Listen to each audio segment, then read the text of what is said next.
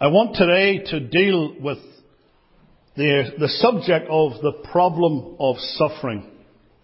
The problem of suffering.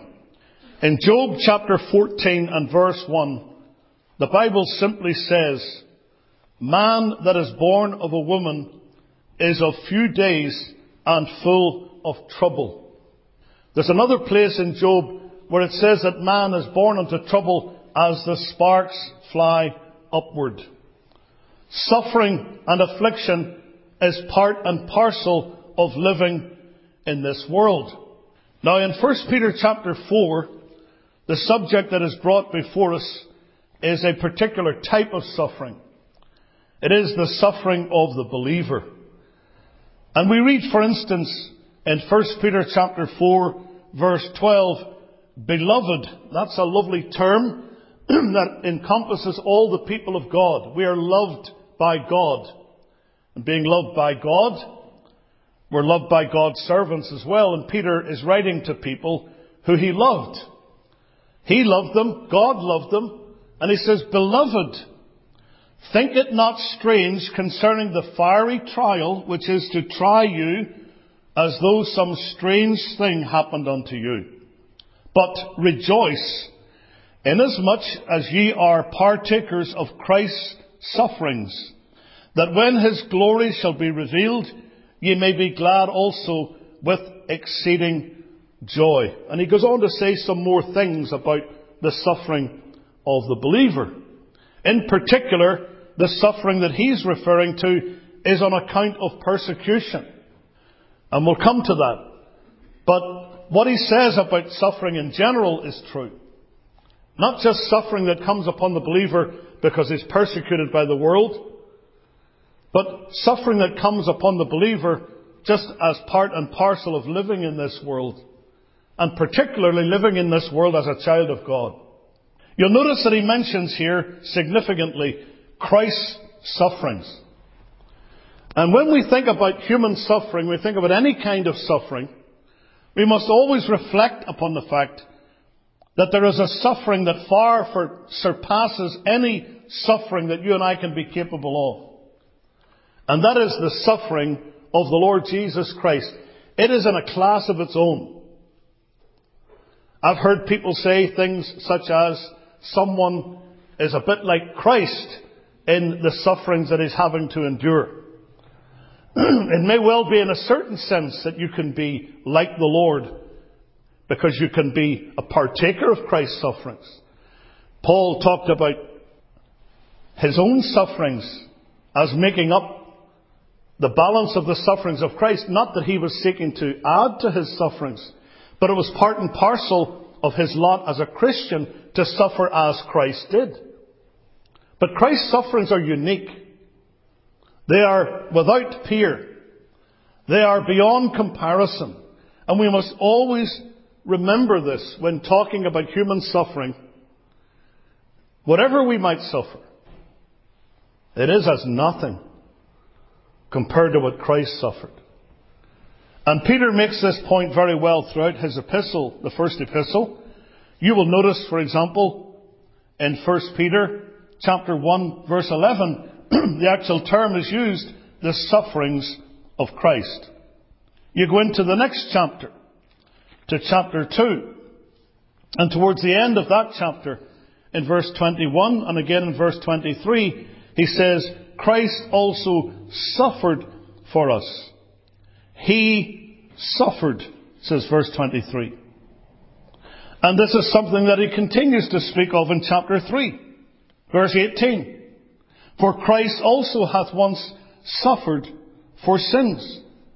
And in chapter 4 he begins, Christ hath suffered for us in the flesh. Verse 13, rejoice inasmuch as ye are partakers of Christ's sufferings.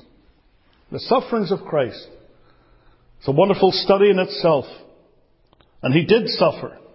And he suffered for this purpose, the just for the unjust, that he might bring us to God. Only his sufferings are atoning. No one else has ever suffered anything that merited God's favour. Christ's sufferings were for sin. And we thank God that He did suffer for us. But I want to talk about human suffering. I want to talk about the problem of suffering as it is experienced by God's people.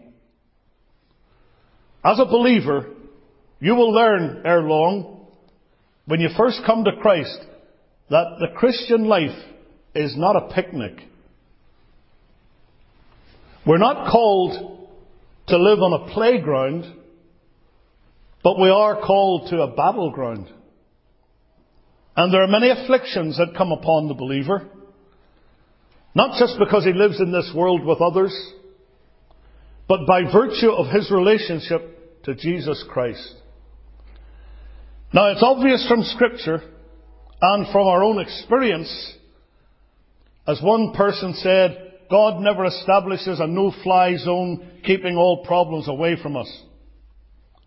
He never promises that your life as a Christian will be safe and easy and peaceful and healthy and prosperous. There are those who preach a prosperity gospel. They're charlatans. They do not tell the truth.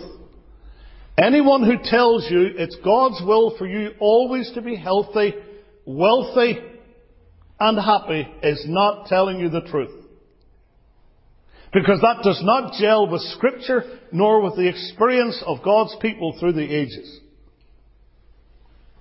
It's nice to be healthy.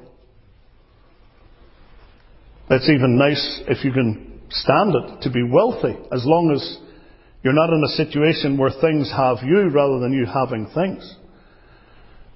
When the Bible talks about people who have riches, it usually speaks of the fact that it's hard to have riches and enter the kingdom of God. It's hard to sit light by riches, but it's not impossible. I think of Abraham, who was very rich in cattle and goods. He was a man who was the friend of God.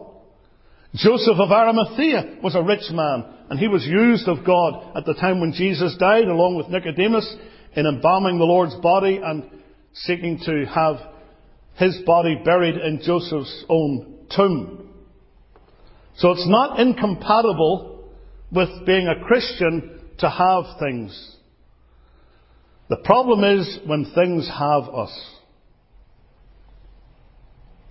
Some people, their attitude is, get all you can, and then can all you get. And of course, this is not scriptural. The Lord teaches that we should, if we have any wealth, use it for the advancement of the kingdom of God as best we can. But notice, the Lord never promises to His people prosperity. On the contrary, you and I are very certain to experience dangers and hardships and turmoil and loss and ill health. And some of God's most beloved children have lived lives that were particularly fraught with physical pain. Some of them suffered poverty. Some of them suffered loss and betrayal and isolation. And obviously for all of us, death is the inevitable final affliction. The last enemy that shall be destroyed is death. Someone said, we humankind are Mariposa lilies in Death Valley after rain. We flourish for a moment. And then the wind passes over us and we're gone. And there's no trace of it anymore. That's how Psalm 103 describes the experience of God's beloved people. Now, of course, people who are not believers suffer. People who are not Christians also live brief and troubled lives. And so you can't read God's favour or disfavour just by assessing how troubled a person's life is or not. See, we have an attitude in the world that if things are going well for a person, he must be living right. You've heard that. Oh, he must be living right. Oh, you must be doing the right things. But of course, when you come to the Scripture and you read about someone like Job, that blows that theory out of the water. Because Job is described in Job chapter 1, verse 1, by the Holy Spirit, by the way, not by some other person, but by God Himself, as a man who lived in a particular geographical location in the land of Uz. But what does it say of him? His name was Job, and that man was perfect and upright. Now we should understand the word perfect there is a word that's used in a comparative sense. He wasn't perfect, and the book of Job illustrates this. But it means that he was well-rounded or mature as a believer. He was an advanced believer. Perfect and upright, and one that feared God and eschewed evil. He wanted to do right. He largely did what was right. But oh, how he suffered. And perhaps we will come to that in future messages. It's obvious from the Scripture that you can't read into someone's life because they have known God's favour or His disfavour that they are righteous or not.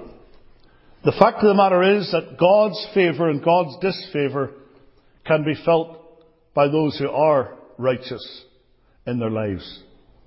If any man suffer as a Christian, Peter says in the passage before us. Now it is obvious from Scripture and from our own experience that we receive good gifts from the hand of God. He giveth us richly all things to enjoy. God is good to all, and His tender mercies over all His works. Psalm 145 tells us that. And most people in this world, there are exceptions, but most people experience something of what is good. They have their daily bread, usually more than they need. They have a measure of good health, most of them, many of them. They have friends, they have companions. They have moments of joy. They have opportunities in this life to become good at something. They know what it's like to experience pleasure and joy and even restful sleep. But of course there are no guarantees of anything that's good in this earth. No guarantees that we're going to enjoy tomorrow what we enjoy today. But all good gifts come from above, from the Father of lights, with whom there is no variableness nor shadow of turning.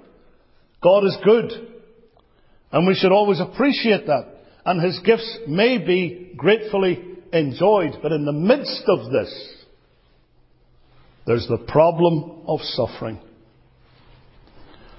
What are we going to say about this? Well, I have three things that I want to deal with in regard to the problem of suffering in a believer's life. First of all, there's the reality that must be faced by believers. A reality that must be faced by believers. What is that reality? Well, it is what Peter tells us here in his epistle. We will experience fiery trial. See this? 1 Peter 4 verse 12. Think it not strange concerning the fiery trial which is to try you. It's going to happen. You're not going to be able to avoid it. And he goes on to say, later on in verse 14, if you be reproached for the name of Christ, happy are ye. Verse 16, if any man suffer as a Christian, let him not be ashamed. And then, significantly in verse 19, he says, wherefore let them that suffer according to the will of God commit the keeping of their souls to Him. What does that tell us? There is a suffering that is in accordance with the will of God. The problem of suffering is a reality that must be faced by every believer. We are not immune to pain and anguish and sorrow and suffering. In fact, we would have to say that the Christian is probably going to have to face more affliction than the non-Christian. Because as well as the normal pressures and afflictions that come upon men, the Christian has spiritual battles to cope with that the unbeliever doesn't know anything about. You've heard the story of the young men who were going along in their speedy sports car, and the pastor was walking along the side of the highway out for a stroll. And the one guy said to the other, "We'll stop and we'll play a trick on the Reverend." So they pulled the car over and said, "Reverend, you want to ride?" "Sure." They got into the sports car. They're going along and the one says, "Hey, Reverend, there's a big bend in the road coming up here. If we get around that bend in the road and the devil comes out, who do you think he'll take first?" Oh, the minister said, "That's easy. He'll take me." "Really? He'll take you? Why would he take you?" "Because he's already got you two." That's why. The devil's already got you two guys. And that's true. There's no spiritual battle in the heart of someone who's lost. They're not fighting with the devil. They're on his side. They're doing his will. They're doing his bidding.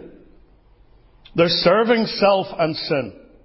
There's no spiritual battle within their soul, but that's not true of the Christian. There's an ongoing battle, and you know it if you're saved.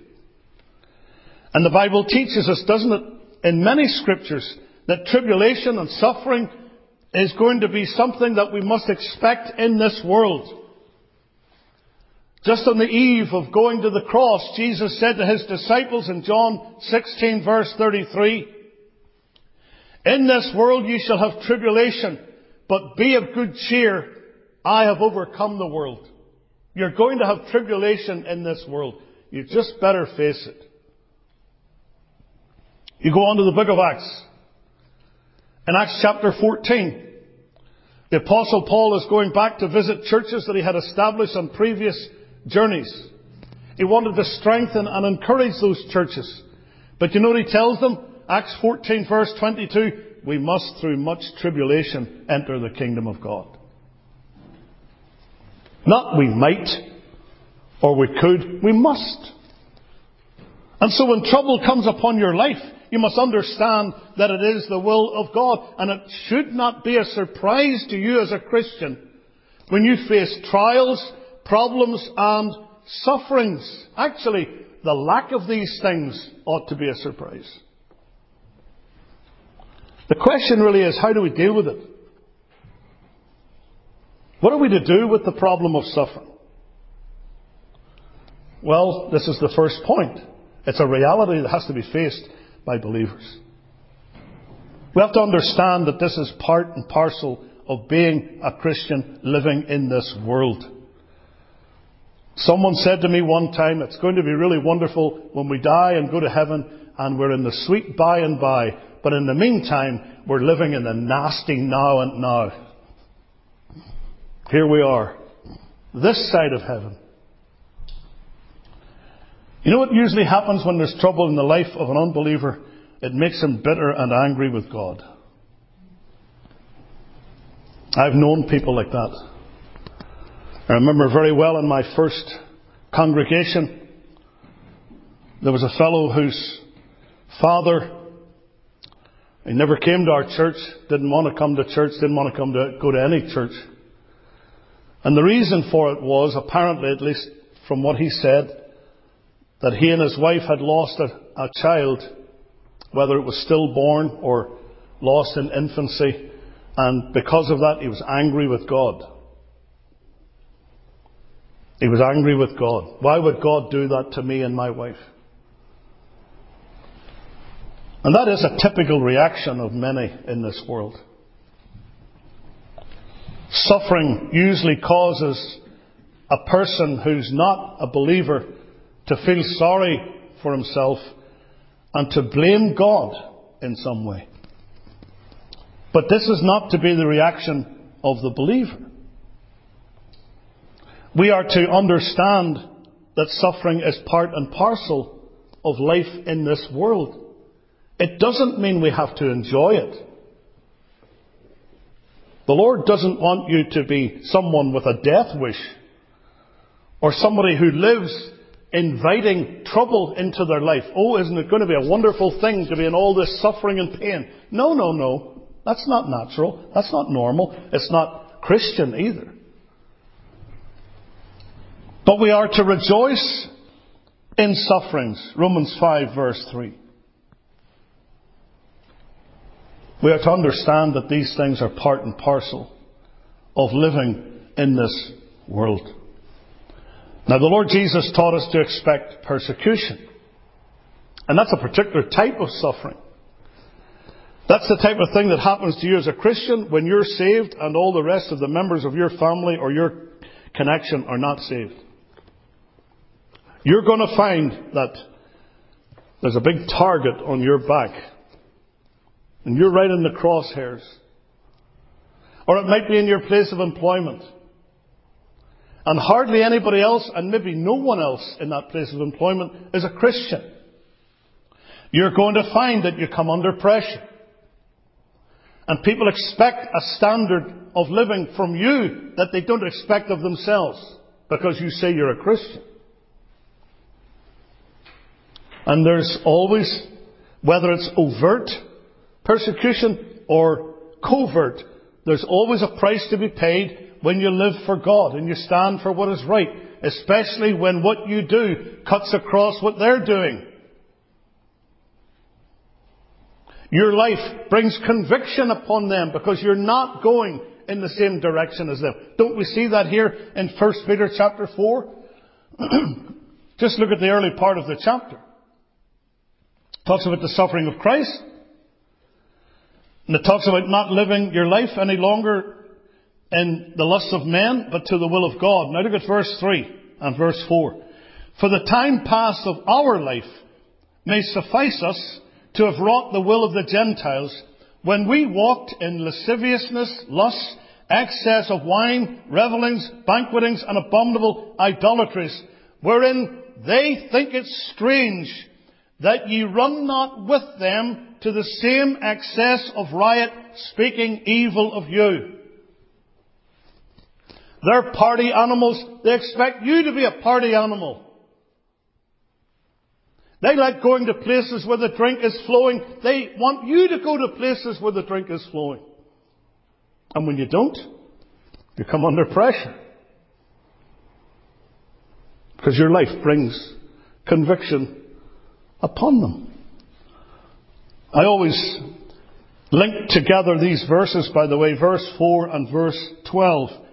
It says, they think it strange, but verse 12, beloved, think it not strange. They think it's such a strange thing that you should live as you do. They don't understand it. I get this all the time. You're not from Ireland, you don't drink. I get that all the time. Nah, you're not Irish. If you were Irish, you'd drink like a fish. Well, many of them do. But I don't. I've no time for it. In fact, when I was ordained, one of the things I promised to do was to stand against it and to oppose it. As well as drinking, dancing, and the pleasure crazes of this world. I said that at my ordination. You see, there's persecution that comes upon the believer because he is a believer.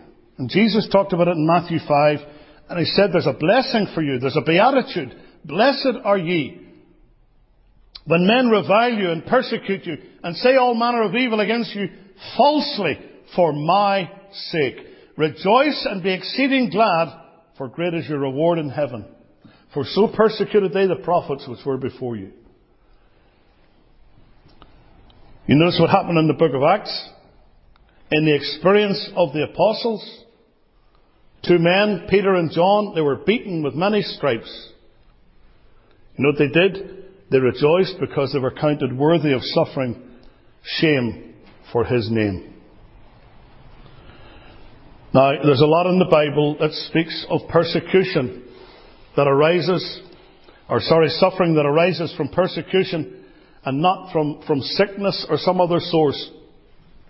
But whatever's causing our trouble, whatever is the source of our suffering, the basic principle remains the same. We're not to be surprised by it. Oh, how did this happen? How did this come upon my life? Why did this happen to me? Well, why should it not happen to you? Why should it not happen to me? I remember well a cousin of mine visiting my mother when she was dying. My mum was in a hospice. She was near the end. My cousin was very fond of her, loved my mother. He's not saved. I remember him sitting in the hospice room, crying his eyes out. And he was saying to my mother, "It's not fair. It's not fair. I think of these dirty rascals out in the world getting away with all manner of evil. And here's a good person like you. And you're lying here suffering. It's not fair." As the tears ran down his cheeks. But he was saying that because he's not a believer. He doesn't understand, as the psalmist was taught to understand. We don't look at how the wicked prosper in this life. We look at what happens in the end. See, all the believers' sorrows, all of them are in this life. That's not true of the unsaved. That's not true of the unsaved. All their real sorrows are yet to come if they don't repent and believe the gospel. But sickness, trouble, is that which we cannot feel is unfair or in some way shouldn't be happening, because it's part and parcel not only of the human experience but of being a child of God. Now, when the Bible says we're to rejoice in sufferings, and it does say that here, you see that in verse 13 of 1 Peter 4, but rejoice. That means be happy. Be overflowing with joy, inasmuch as ye are partakers of Christ's sufferings. We're to rejoice. Now, notice it says, carefully notice, rejoice in sufferings. It doesn't say rejoice because of the sufferings. I've actually found in my life that I'm allergic to pain and suffering. Anytime I go to the dentist, I always tell them that. Now remember, I'm allergic to pain. I don't like it. I don't enjoy it. And when that thing gets bzzz, I'm telling you, I don't like it. The drill. Who in their right mind would say, who would like to have a root canal? Yes, please. I don't think so. The Bible doesn't say you rejoice because of the sufferings. It says rejoice in the sufferings. That's different. Rejoice in spite of the suffering. We don't enjoy suffering. We're not to be morbid, oddballs who take pleasure in pain. Whenever pain comes, it does cause grief. That's natural. But the believer doesn't stop at that point. Martin Lloyd-Jones said about this, the reaction of the Christian to tribulations is not an automatic one. It is not a case of, well, come what may, I'm always happy. He is enabled to glory in the tribulations as a result of the application of his faith. Because he is a man of faith, he is able to do certain things. That's it. It's because of what we believe. We believe that we serve a good God. We believe that we serve a God who will never cause a needless tear to his child. We believe what the Bible says about how things in the end will turn out. So we have this thought brought before us, which is a reality that must be faced by believers. But there is, secondly, a response that is often found among believers. The Bible is a very practical book. It really is. And it touches on every facet of human living. So it has a lot to say about suffering. Not only about facing up to it, but it also shows us how we ought to approach it or react to it. And we see this both by direct teaching, direct commandment, and also by the examples in Scripture. And in this regard, I want to point to an example that the Lord Himself uses. And that is here in James chapter 5, just across the page from 1 Peter. James chapter 5. Here's what He tells the Lord's people to do. In verses 10 and 11. He says, "Take my brethren, the prophets, who have spoken in the name of the Lord, for an example of suffering, affliction, and of patience." Notice how they reacted to their sufferings. How they reacted to the problem of suffering. Now, next verse. "Behold, we count them happy which endure. Ye have heard of the patience of Job, and have seen the end of the Lord, that the Lord is very pitiful and of tender mercy." And it's interesting that he brings up the example of Job in particular, because the book of Job is a handbook. It's a study on affliction and trouble and how the believer should react to it. Now, there are two ways in which a believer can react and respond to suffering. One is positive and the other is negative. Let's think about it. The response that's often found among believers is a spiritual response. And this spiritual response is expressed by the Apostle Paul in Romans chapter 5. Because there he talks about rejoicing in suffering. Again, I emphasize, it's not rejoicing because of the suffering. He's not saying, well, you have to be happy because of what's causing the pain and the trouble. But you can rejoice in the midst of it. That's what he's talking about. Notice this. Romans 5 verse 3.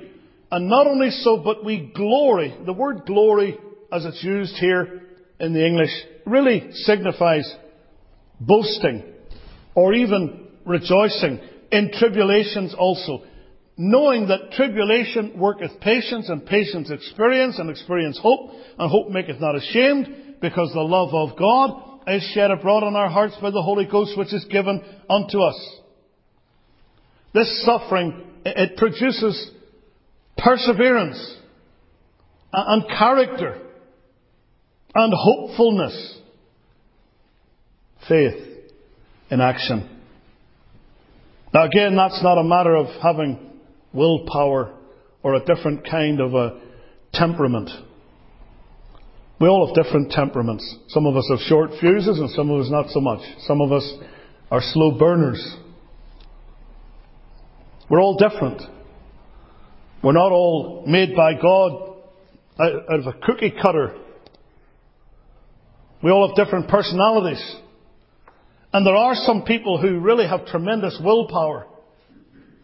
They can do just about anything if they put their mind to it, or endure anything if they put their mind to it. That's not what Paul's talking about here, because that's not a spiritual thing. You could have a certain type of disposition, but what he's talking about here is something that every child of God can have, irrespective of their temperament. And how can we rejoice in the midst of sufferings? How can we be content in the midst of sufferings? It's because of the knowledge that we have. Remember I said this in dealing with Romans 8:28. Don't forget the little words at the beginning of the text. And we know.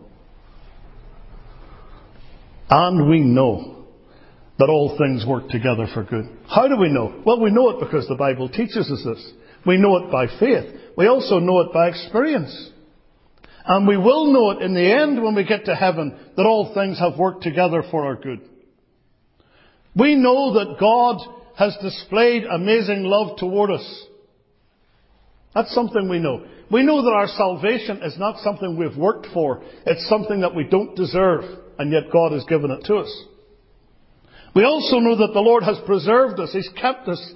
And He's not going to allow us to lose that salvation that He has given to us. We know this. And because of what we know of God's grace, we know that suffering is not for our destruction, It's not for no meaning or for no end. Now, we don't know what that end is. I don't understand what the Lord is doing in my life at certain times. But I can believe that what He is doing is going to produce certain benefits in my life. You can be going through life without much in the way of trouble. And it produces a carelessness and a proneness to take things for granted. It's easy to live like that when you're not facing any difficulty. The wind is at your back, not on your face. Things are going well. And then all of a sudden there's a grenade dropped in the middle of your experience. And then what happens? I think with many, the first thing that happens is that it causes just great bewilderment. Don't understand it. But you know what we do often? We cry out to the Lord and we ask the Lord, Lord, why? Why is this? But the problem that comes causes us to pray with far greater intensity than ever we prayed before. When the trial comes, you know what happens? It gets us to our knees. It causes us to wait on the Lord like we never have. We're being taught, you see, by the suffering to endure, as the word is here, and to persevere. Whenever we have experience of trouble, it causes us to lean more upon the Lord, I'm telling you, in a way that we've never done before. And something that happens when trouble comes and we lean upon the Lord more, and that is that God visits our hearts in a greater way than He's ever done before.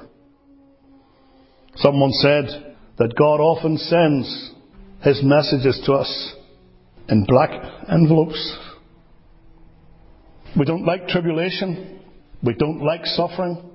But when we're looking at things from a biblical standpoint, we're going to have the same view of it as the psalmist did. What did he say in Psalm 119? Verse 71. Look at it. It is good for me that I have been afflicted, that I might learn thy statutes. There's two other things about this that we should note. In verse 67, before I was afflicted, I went astray, but now have I kept thy word. So it's been beneficial, hasn't it? The trial, the trouble has been beneficial because before the trial came, you weren't walking with God as you should.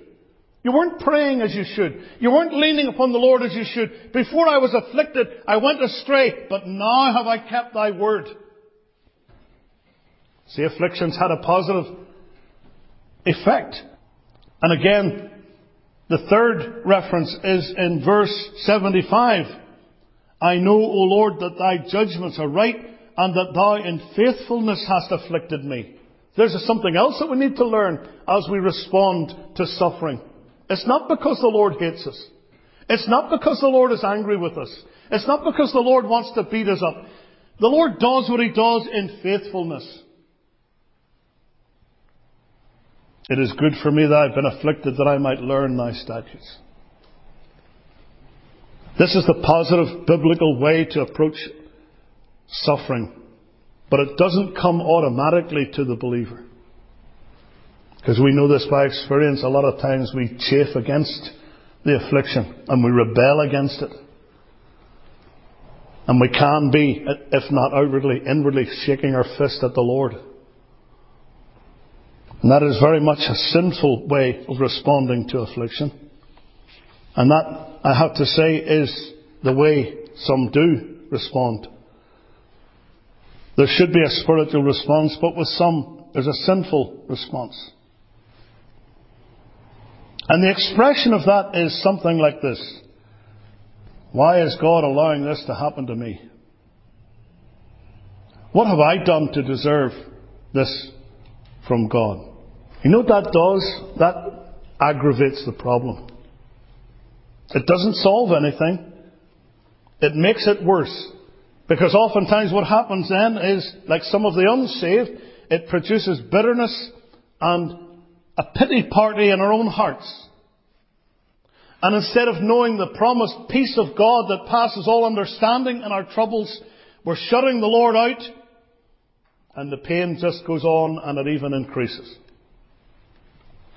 See, the fact of the matter is, and we have to come to this point to understand, there is no answer to the question why. There is no answer to that question. Oh, certainly not one that the Lord is going to give to us. We know that the general response to this, the general answer to the question, why are we suffering, is because we live in a sinful world. That's the general answer. That's the catch-all. If it wasn't for Adam's sin, we wouldn't be in the fix that we're in. In the Child's Catechism, the question is asked, why were Adam and Eve driven out of the garden? Or what was their first sin? They ate the forbidden fruit. What happened to them when they ate the forbidden fruit? They were doomed to sorrow, toil and death and driven from the garden. They were doomed to sorrow, toil and death. This is the result of human sin.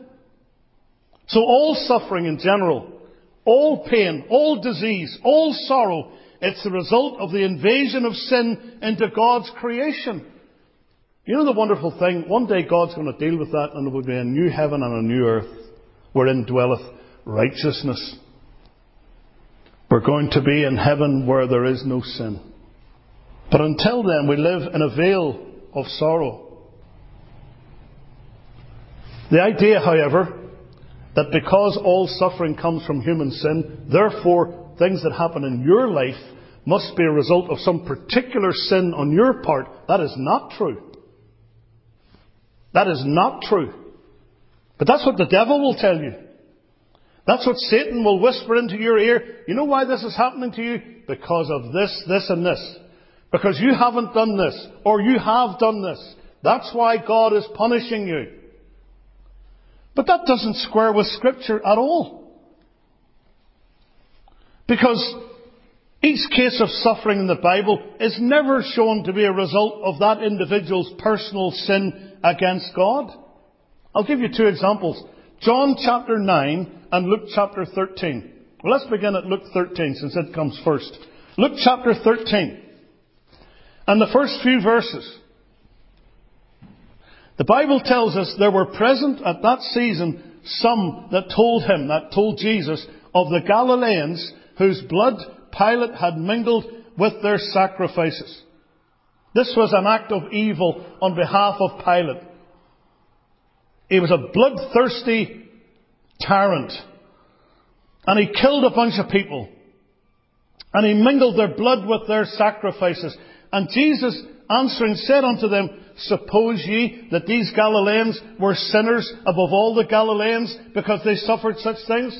Do you think that happened to them because they were greater sinners than everybody else? Look at the answer. I tell you, nay. That means no. But except ye repent, ye shall all likewise perish. And then he went on. Or those 18 upon whom the tower in Siloam fell. This was what we would call a natural disaster. A building fell on top of all these people and crushed them.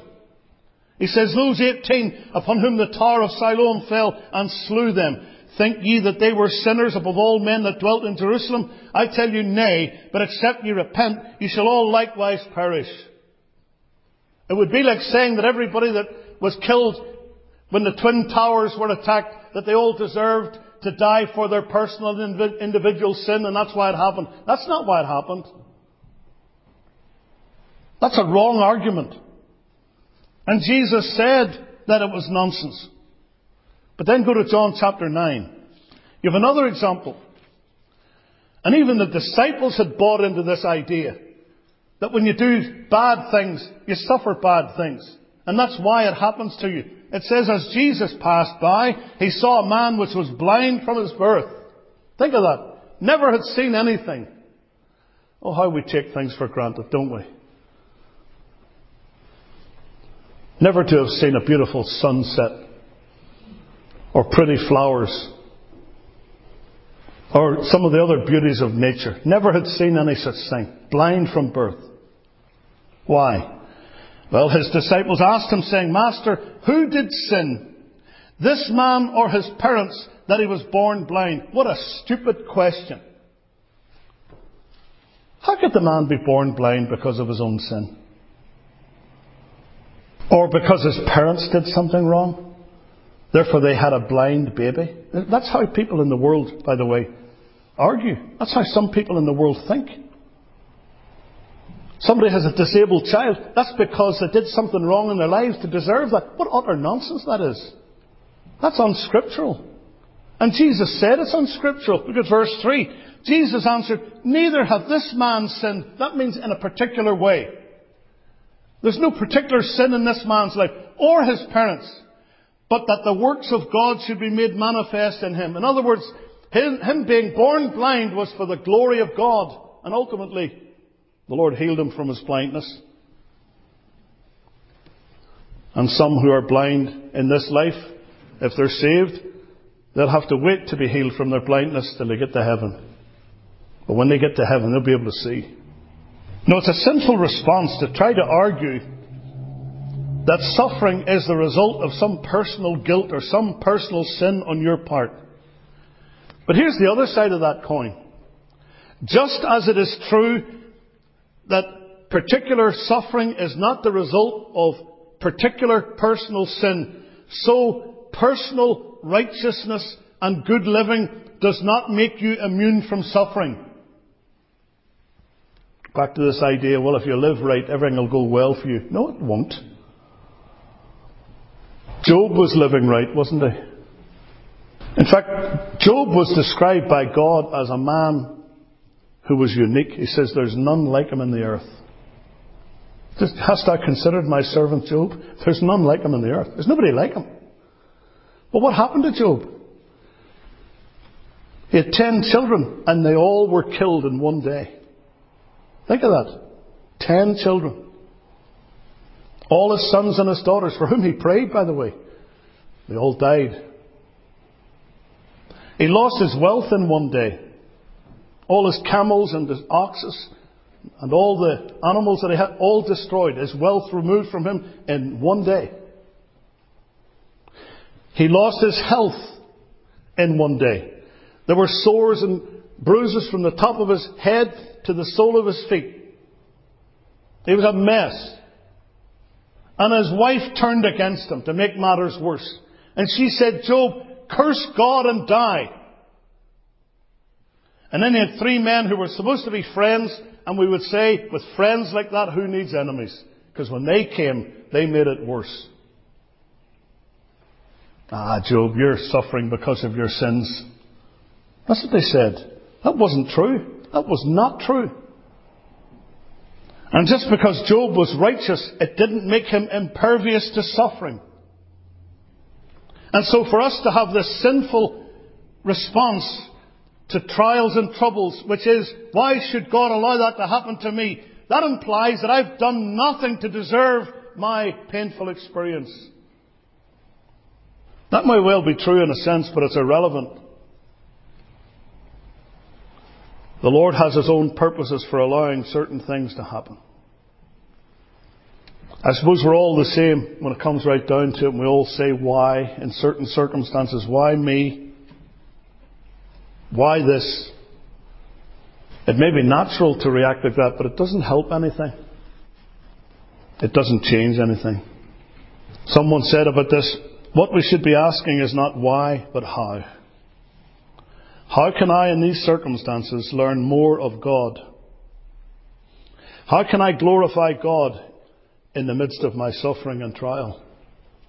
How can I be a testimony for Him in a greater way in the midst of this? We need the Lord's grace, don't we? We're going to come back to this again in speaking about the reflection that should be first for believers in time of suffering. But just to close with this, that we are taught to rejoice in suffering.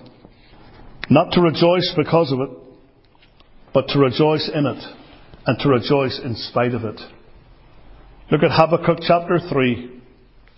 What were the circumstances at this time? Famine, drought, no figs on the fig tree. And as the Bible teaches us, a fig tree that doesn't have any figs is useless. It's only good for throwing in the fire. But notice Habakkuk 3 verse 17. Although the fig tree shall not blossom, Neither shall fruit be in the vines, so there's no grapes on the vineyard.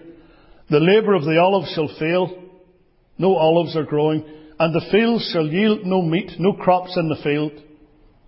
And the flock shall be cut off from the fold, and there shall be no herd in the stalls, no animals. What sort of a farm would that be? When there's no crops in the field, there are no animals in the stalls. Desolation. Notice what he says in verse 18. Yet I will rejoice in the Lord. I will joy in the God of my salvation. The Lord God is my strength, and He will make my feet like hinds' feet.